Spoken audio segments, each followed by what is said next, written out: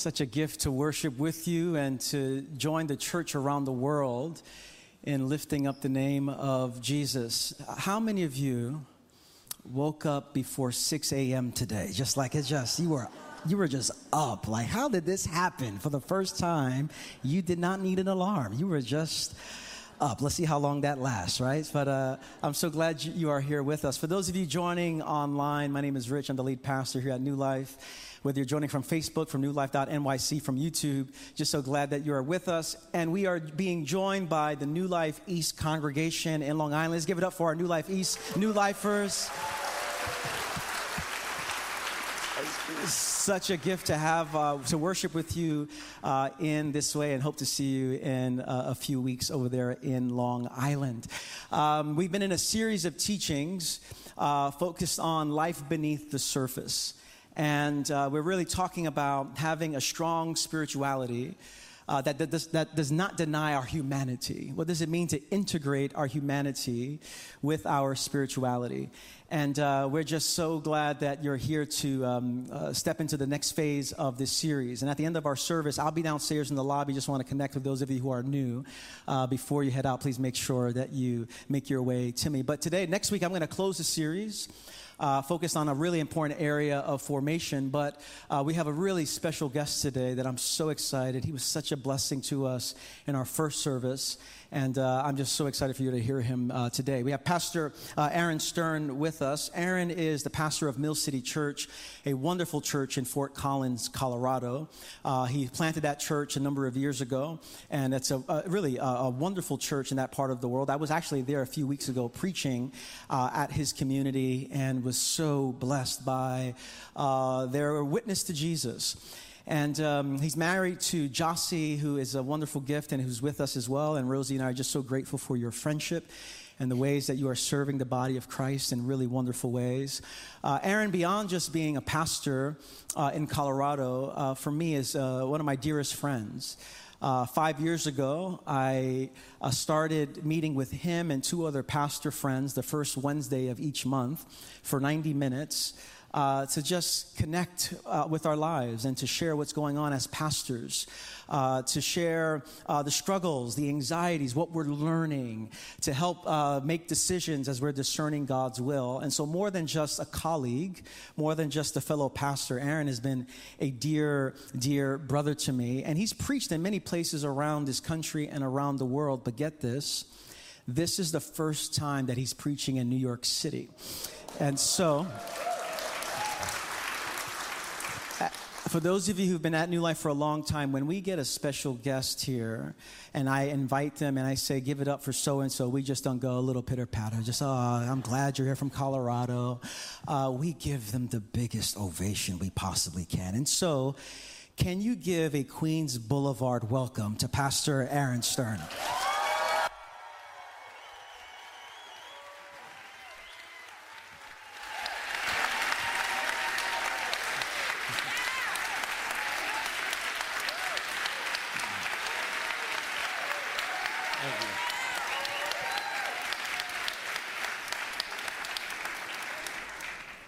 Thank you so much. It is such a gift to be here, and so grateful to be in New York City. It is an amazing city, and it is a gift to be at New Life Fellowship and to be connected to Long Island. So what a gift. And I love your pastor. You have a gift in a pastor, and Rich. Mm-hmm.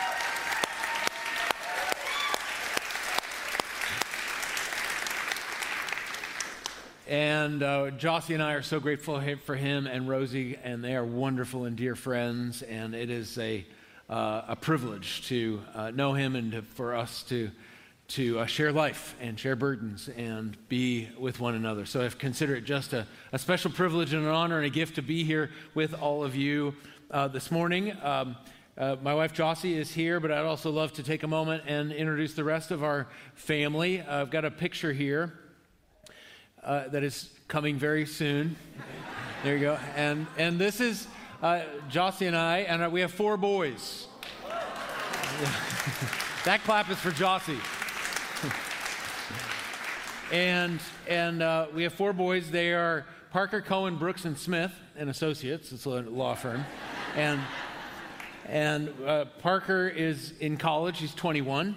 And Cohen is in college. He's 19. Brooks is a junior in high school. He's 17. And then Smith is a freshman in high school. He is 14. Which really what this means is that Jossie's been living in a frat house for a couple of decades, raising 5 boys.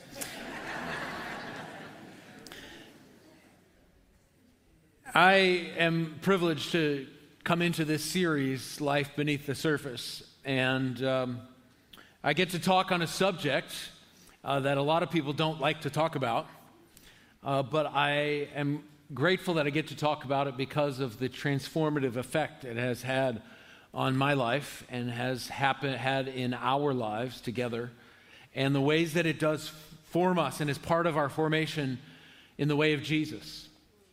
And so as we begin here today, I'd like to begin with a word of prayer. Father, we thank you. We thank you for your goodness. We thank you for who you are. We thank you as we study your scriptures today, that you would give us eyes to see Jesus. Would you give us ears to hear your voice, your leadership, your guidance? And would you help us to open our hearts towards you, to be willing to receive and willing to open them and give them to you? We pray that this would happen by the power of your Spirit. This we pray in the transforming name of Jesus. And everybody said, Amen.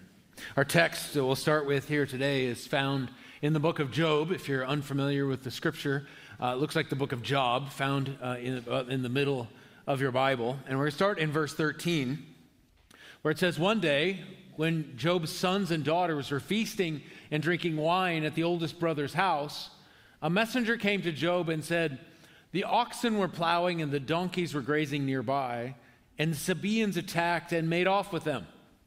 They put the servants to the sword, and I am the only one who has escaped to tell you.'" Now that's bad news. Verse 16, "While he was still speaking," oops, we jumped ahead there. "While he was still speaking, another messenger came and said, 'The fire of God fell from the heavens, and burned up the sheep and the servants, and I'm the only one who has escaped to tell you.'" So he hasn't even had the moment to process, and he's got bad news on top of bad news. Verse 17.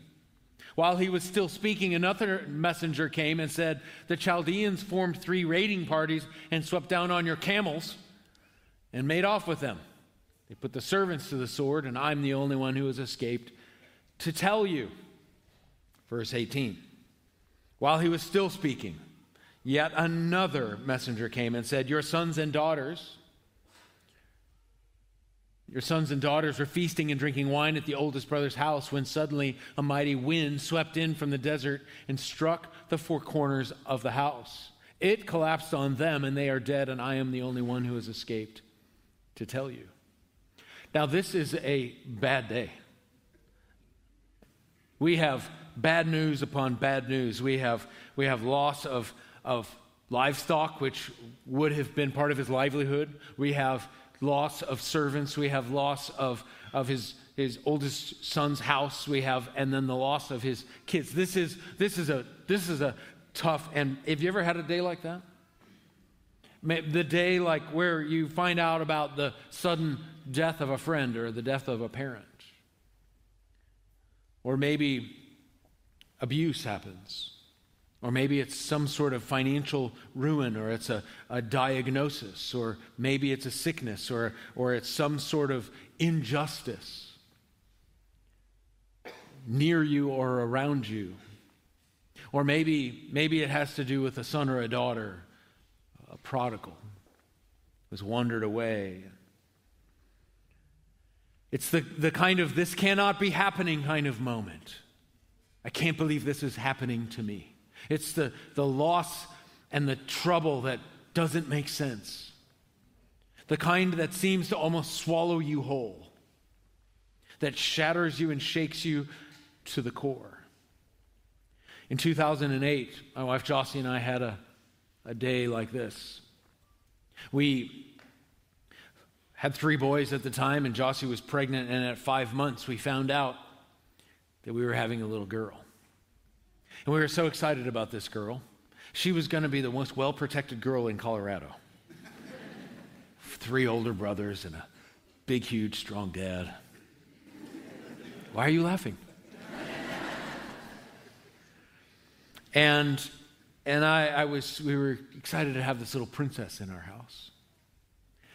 And I as a pastor, I have the privilege of officiating weddings, and I find that one of the most holy, sacred, beautiful moments is when the dad brings and escorts the daughter down the aisle and gives her away. And I thought, I look forward to that moment. Look forward to that day. You know, on that beautifully prearranged wedding day.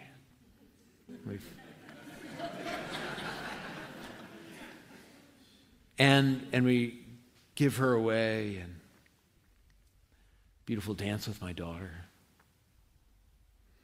At 8 months pregnant, I was in an appointment, and Jossie calls me. And I was in the middle of the appointment, so I sent it to voicemail. She calls again, I sent it to voicemail. She calls a third time, I pick it up. And with tears streaming down her face, she says, hey, the doctors she had gone into for a regular visit, and she said, the doctors are saying there's something wrong. We need to go to Children's Hospital. We lived in Colorado Springs at the time. We needed to drive an hour to Children's Hospital in Denver. And she said, if you need to come home right now so we can leave immediately. We did that. We were in Children's Hospital for 24 hours. During that time, they were taking tests, and 24 hours later, we walked out of the hospital with a sheet of paper with a list of things on the front and the back of all the possibilities. They said they'd get back to us in a few days. With the results of the test, all of them fatal except for 2. And those 2, they said if she's delivered, that the likelihood of her living or living without complications is extremely low. So we believe in a God who can save and can heal, and so we started to pray and invited friends to pray with us, and for 2 weeks believing God for a miracle. And 2 weeks to the day that we found ourselves in Children's Hospital, Jossie said to me one morning, I don't feel her moving. We went to the hospital, and it was confirmed within a short amount of time that she didn't have a heartbeat. And then we found ourselves in a hospital room, and Jossie delivered a stillborn baby little girl. It was disorienting. It was crushing. And within a week and a half, I found myself standing in a cemetery, putting a small coffin about this big into the ground. And I remember standing next to this hole in the ground, thinking, God, I was so looking forward to giving my daughter away. I just never thought it would be this soon. And we found ourselves swirling in pain and loss and grief. And in those moments, in the disorientation, we can respond in so many different ways. Sometimes we can become cynical. Or maybe if you read on in the book of Job, you'll find his wife says, you should curse God. Or maybe we find ourselves unable to handle it in some form or another, so we numb ourselves and we run to one more glass of alcohol. Or maybe a more. Or maybe we find ourselves just wanting to escape, and so we binge on Netflix or something to somehow pull us away, distract us. Maybe we just try to avoid it because we want to be spiritual, so we just say, well, I'm blessed, I'm victorious, and so I'm okay. I said, I'm a pastor. Why is this happening to me? Essentially, embracing a level of moralistic therapeutic deism, if you're familiar with that term. The idea is that we want to be moralistic. If I do the right thing, God will help me feel good, and he's kind of distant, though. Which means that what we do is we would say, I've been good, but I'm not feeling good here, God, so why aren't you holding up your end of the bargain? But Jesus says something different about this world. In John chapter 16, as he's preparing to leave and wanting to get his disciples ready, he says, in this world, you will have trouble. Now, we love the promises of the Bible, but this is a promise of the Bible. I have never seen this over somebody's fireplace mantle. In this world, you will have trouble. Jesus. But it's a promise.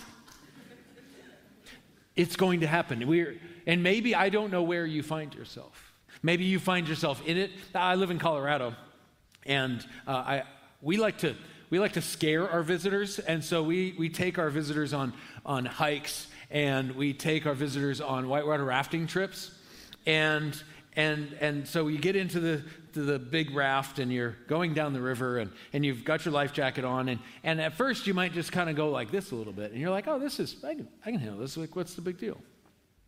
And then you usually come up around a curve, and as you're coming to that curve, you can hear. And you come around that curve, and then you say, oh, now I see why it's called whitewater rafting. Because there's whitewater, and it's bumpy, and there's rocks, and all of a sudden the intensity goes up. And maybe you find yourself in the this is pretty good.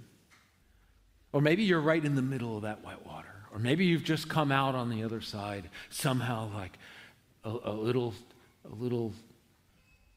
intense. Wherever it is, in many ways, that is life for us. We're somewhere in the middle of the reality of the world. So how do we respond? Well, Job gives us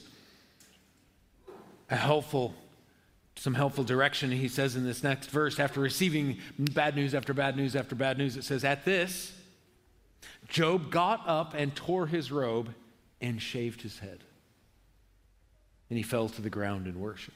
He tore his robe, shaved his head. These were actions of grief and lament and mourning and weeping. An expression of protest, an expression of living into and saying, no! The American culture and many cultures around the world see grieving or crying as a sign of weakness.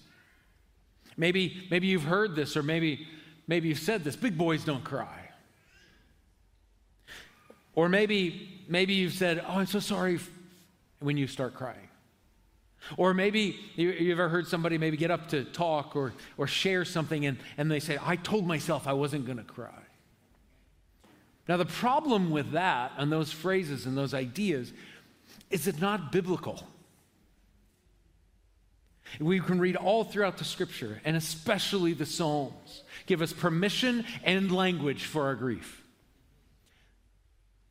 Crying out, lamenting, expressing mourning and sadness. And not only are we given permission by the Psalms, it's also modeled in Jesus. Even prophesied about him in Isaiah chapter 53, where it says he was a man of sorrows and acquainted with grief. Which means that if this is true about Jesus, he wept for Jerusalem, he wept for Lazarus. What this means is that real men do cry. And Jesus actually encourages it in his Sermon on the Mount as he expresses and describes what it looks like to participate in the kingdom when he says, blessed are those who mourn, for they will be comforted. Blessed are happy. Happy are the sad. What? Jesus, have you lost your mind? But there's something about entering and engaging with the kingdom when we engage with the humanity of loss and pain and grief. In this particular beatitude, blessed are those who mourn, for they will be comforted. This word comforted is made up of actually two words, with and strength. And the word, blessed are for they will be comforted, the verb is parakletos, which maybe if you're familiar with a little bit of Greek or been around church for a little while, maybe you recognize it as in the noun form, which is the paraclete, which is the Holy Spirit. So blessed are those who mourn, for the Holy Spirit will be with them and give them strength. We receive something in the midst of our grief. We receive something from God that we cannot receive if we don't. The scripture says in the Psalms that God is near to the brokenhearted. There is a nearness of God that we experience in the grief and the sadness and the brokenhearted places of life. There's something interesting about those first several months after we lost our little girl. It was an awful experience, but there's a little bit of something about that season that I miss. And it was the nearness of God. We find the nearness of God, and maybe the still and the quiet. We also find the nearness of God and the strength of the Holy Spirit in the people around us. It says in Romans chapter 12 that we are to mourn with those who mourn. Jossie and I learned so much about what it looks like for people to come alongside in the midst of grief. We had so many friends that would sometimes say the worst things, but others who would end up just coming and being and sitting with. It says mourn with those who mourn. It doesn't say fix those who mourn. Give all the answers to those who mourn. Give the theological underpinnings of God's goodness in the midst of those who mourn. Mourn with those who mourn. Which has been so helpful for my wife Jossie and I as we've raised these 4 boys. They regularly are wrestling or something, and somebody gets hit and hurt, or a knee into a head, or whatever, and that's a regular basis. So we heard Smith, our youngest, crying one time when that happened, and I went over to him to check and see if there was blood and if he was okay. And he was okay, and there was no blood. And so I started to talk about forgiveness because he was so mad at his brother, and I caught myself, and I was reminded of Romans 12. Mourn with those who mourn. And I was moving on, but I think God meets us exactly where we are in our grief. And I just sat with him. It's okay, I'm here with you. Now, sometimes we don't grieve because we think, well, I don't have as bad as you. I haven't lost a child, or I haven't done this, or this hasn't happened. But God doesn't ask us to compare our grief. He asks us to acknowledge our pain.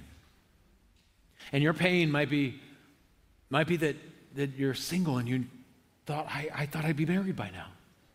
I thought we'd have kids by now. Maybe it was a miscarriage, or maybe you didn't get the promotion, or maybe your good friend moved away. Whatever the case might be, when you find that place of pain, we are encouraged to move towards it. We're encouraged to enter it. Some of you might feel like, I'm actually scared of my grief. I don't know what will happen if I actually go there.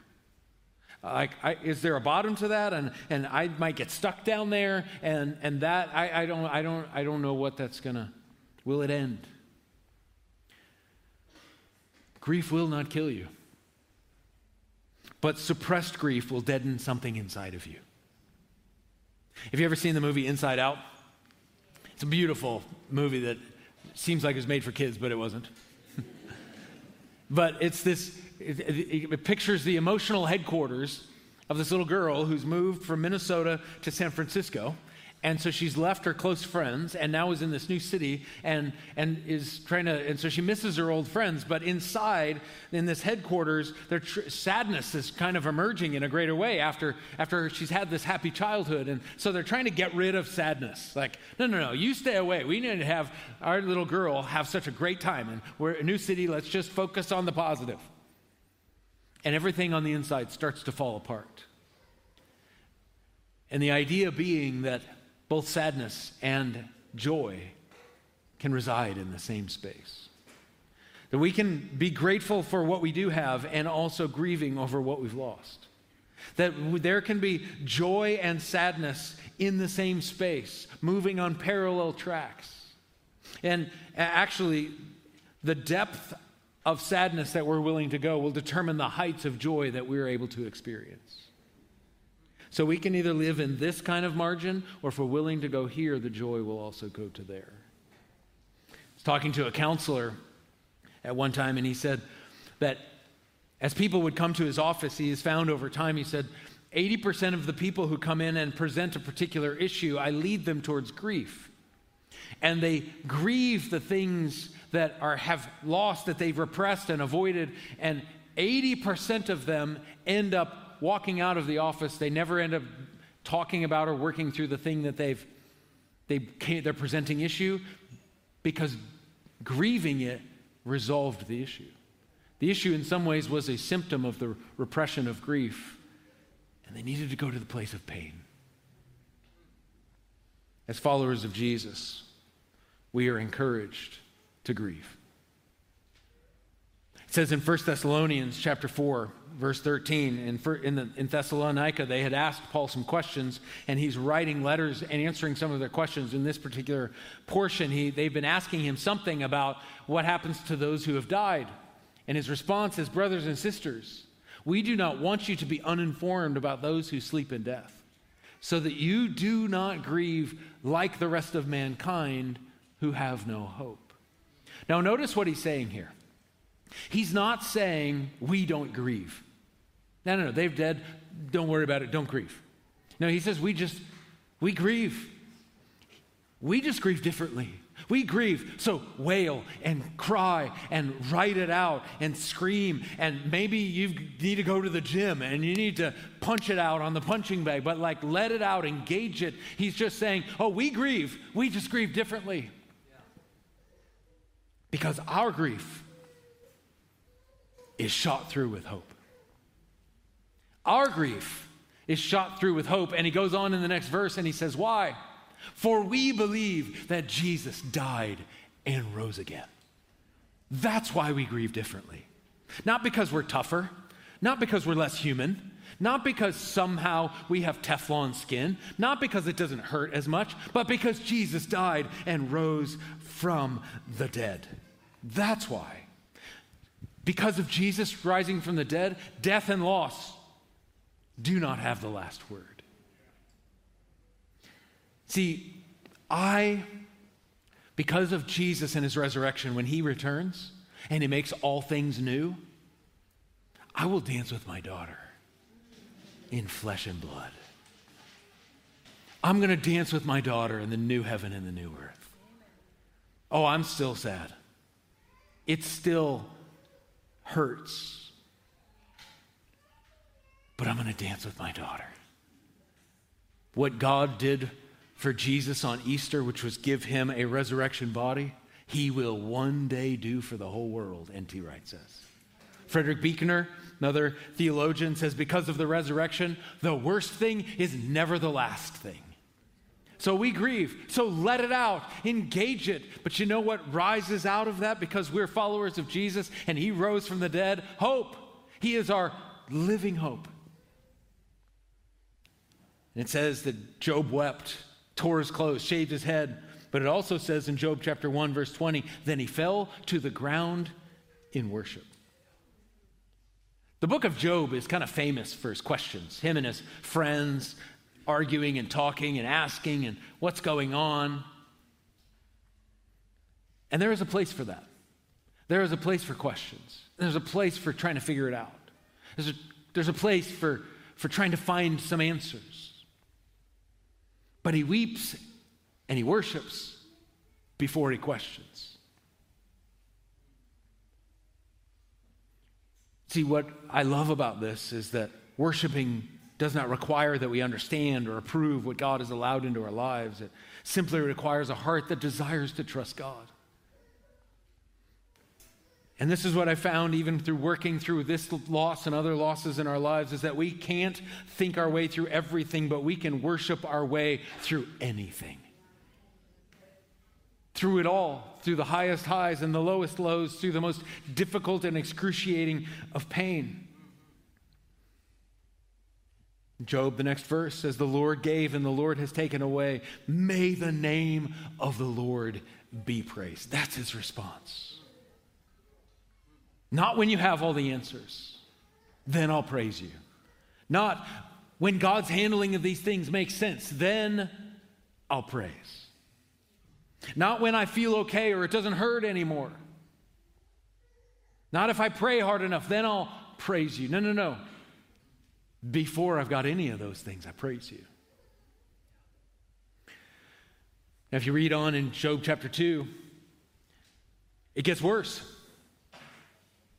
It gets worse. He ends up with sores on his head, sores from his top of his head to the toes of his feet. I mean, now his health is gone, and his wife turns on him. She's like, why don't you curse God? Now he's got marital conflict. Things are going from bad to worse. I was sitting in a Starbucks several weeks after the loss of our little girl, and I was just journaling, trying to express and pull the thoughts and the sadness out. And I had this just little small voice from God in this moment. And he said, am I enough for you? It shook me. It arrested me. I paused. And now I know the right answer. I know the Bible answer. I know the Sunday school answer. Yes, Jesus is enough for me. But I didn't want to just give the Sunday school answer, and I don't think God was asking for the Sunday school answer. He was asking for the real, I've settled this answer. And see, at this moment, we had just lost our little girl, but that was on the heels of having lost a couple of people in our college ministry. That was on the heels of having lost our pastor to a scandal. That was on the heels of losing another friend overseas. The losses were piling up. And in grief, life feels so fragile because somebody maybe is gone or something happens or changes in an instant, and you start to experience and encounter the fragility of life. C.S. Lewis said, no one ever told me that grief felt so like fear. Because you're like, if I lost her, I could lose one of my boys. I could lose my wife. I could lose, and all the things that you have that you think are certain all of a sudden become so uncertain, and you realize they could be gone too. And so I sensed that the question God was asking me in that moment was, am I enough for you even if you were to lose more? Even if your next worst day happened, am I enough for you? I found myself sitting in the Starbucks. I had tears coming down my face. Nothing to see over here. Drink a latte. And I took some time and I just started working it through. And God, I know what I want to answer. I know what the right answer is. And after some time praying and working through it, I came to the place. I said, God, no matter what happens, you're enough for me. You are enough. No matter what happens. See, because here's the scary thing. God doesn't promise that nothing else is going to be lost, nothing else is going to happen. But he does promise, Psalm 23, even though we walk through the darkest valley, we will not fear. Why? Because he is with us. He's with us. And basically the question is that enough? Is his presence enough? So I would love to be able to end this message with a ribbon and bow. So here's the answer. It's going to tie all this up and tidy up the loss and the pain and the difficulty. I wish that I had a ribbon and a bow, but I don't have a ribbon and a bow for you, but I do have an anchor. And his name is Jesus. I wish that this was a message about all the theological answers to loss and pain, but it's not. Instead, it's a message about an overcoming king. Because he says, in this world you will have trouble, but take heart because I have overcome the world. That's where we live.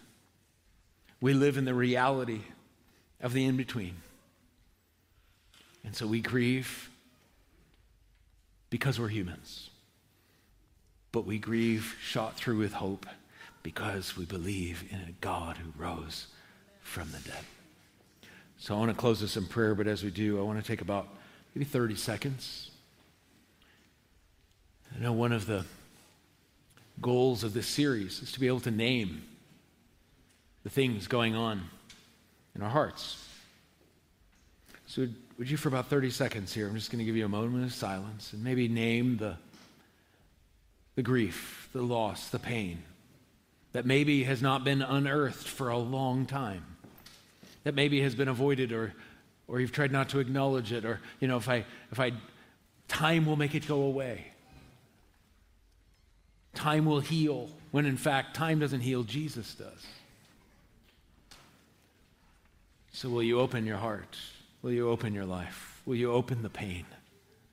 Will you name the things that are the griefs and the losses, the sadness, the hurts? Will you name them?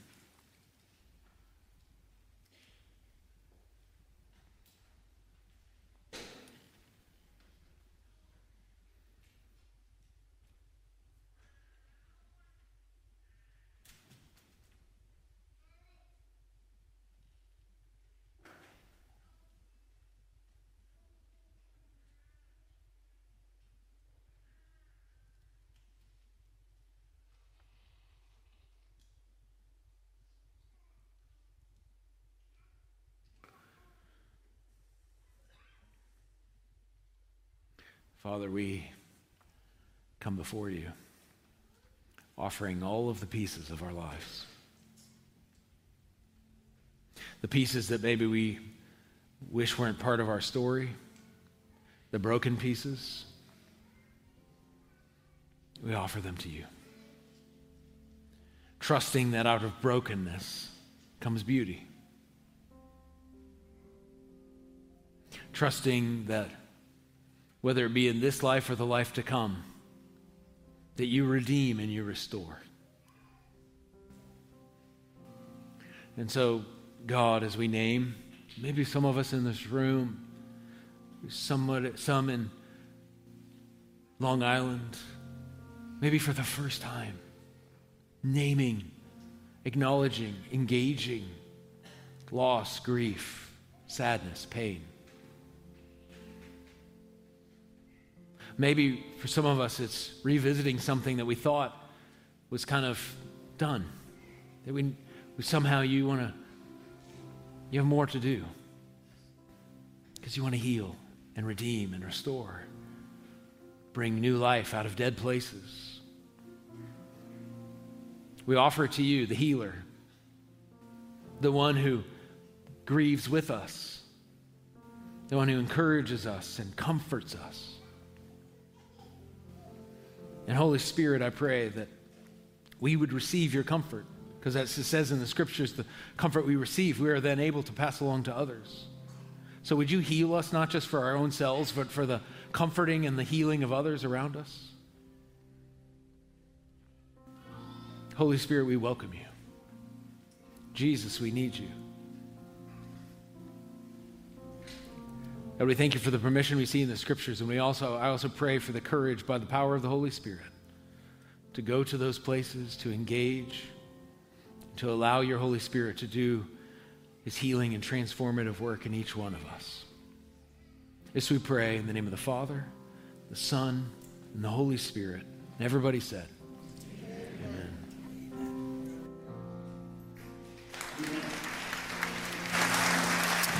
Let's all stand together.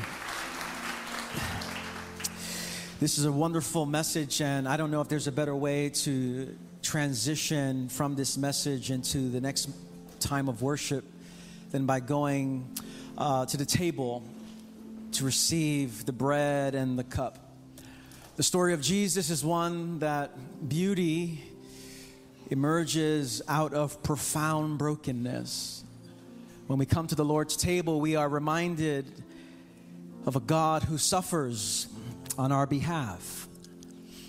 A God who, before he goes to the cross, grieves, a man of sorrow, and reminded that the story of Jesus somehow integrates brokenness and grief and sadness into the larger picture of salvation, the larger picture of redemption. And so as the people of God, when grief comes our way, maybe you have been cynical. Maybe you have been turning your back. Maybe today is the first time in a while that you've been back at church and you're ready to re-encounter God in a new way. And wherever you find yourself on the journey, we come to the table of communion to be reminded of a God who knows how to take our brokenness, our suffering, our loss, our grief, our sadness, and knows how to make great beauty come out of that in ways that don't make sense to the human mind. And so I want to give us an opportunity to offer our confession before the Lord. If you need elements, feel free to raise your hand and one of our ushers will hand you one. But I want to give us an opportunity to offer our own confession of sin before God. We come to the table not because of our works, but because of His work. We come to the table not in our performance, but in His great performance. We come not in our righteousness, but in His righteousness. It is the kindness of God that leads to repentance. And so we come to the table not thinking because I have to get things right with God, I have to make it right on my own accord. That's what makes me okay to come to the table. No, Jesus has done it for us. And so we come on His behalf. And so let's pray this prayer of confession on the screen together. And we do so with a heart of humility, saying, Lord, thank you for your gracious, suffering love towards us.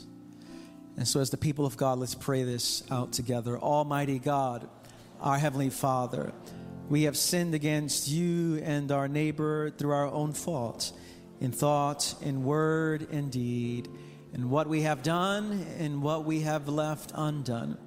For the sake of your Son, our Lord Jesus Christ, forgive us all our offenses and grant that we may serve you in newness of life, to the glory of your name.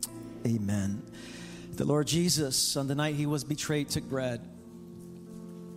And when He had given thanks, He broke it and said, "This is my body, which is for you.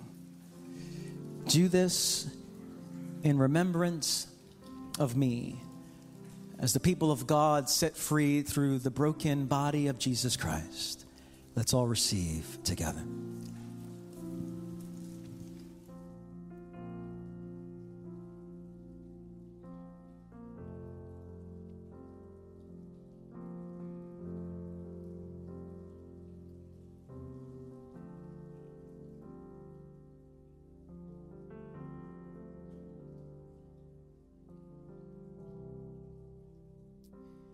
In the same way, after supper, He took the cup, saying, "This cup is a new covenant in my blood.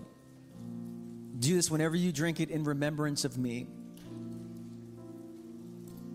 For whenever you eat this bread and drink this cup, you proclaim the Lord's death until He returns." As the people of God, forgiven through the poured out blood of Jesus Christ, let's all receive together.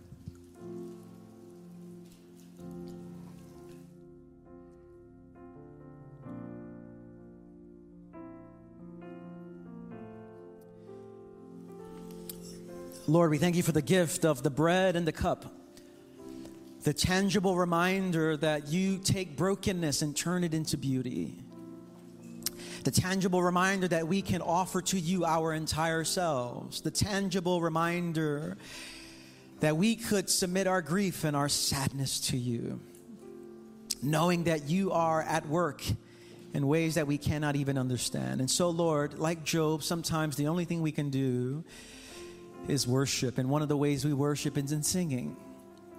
We sing to you words of praise. We sing to you words of worship. We sing to the name of Jesus. We hail the name of Jesus. We trust in you, Jesus. And so we sing to you as a response. Let's sing to our Lord together with everything inside of us. Amen.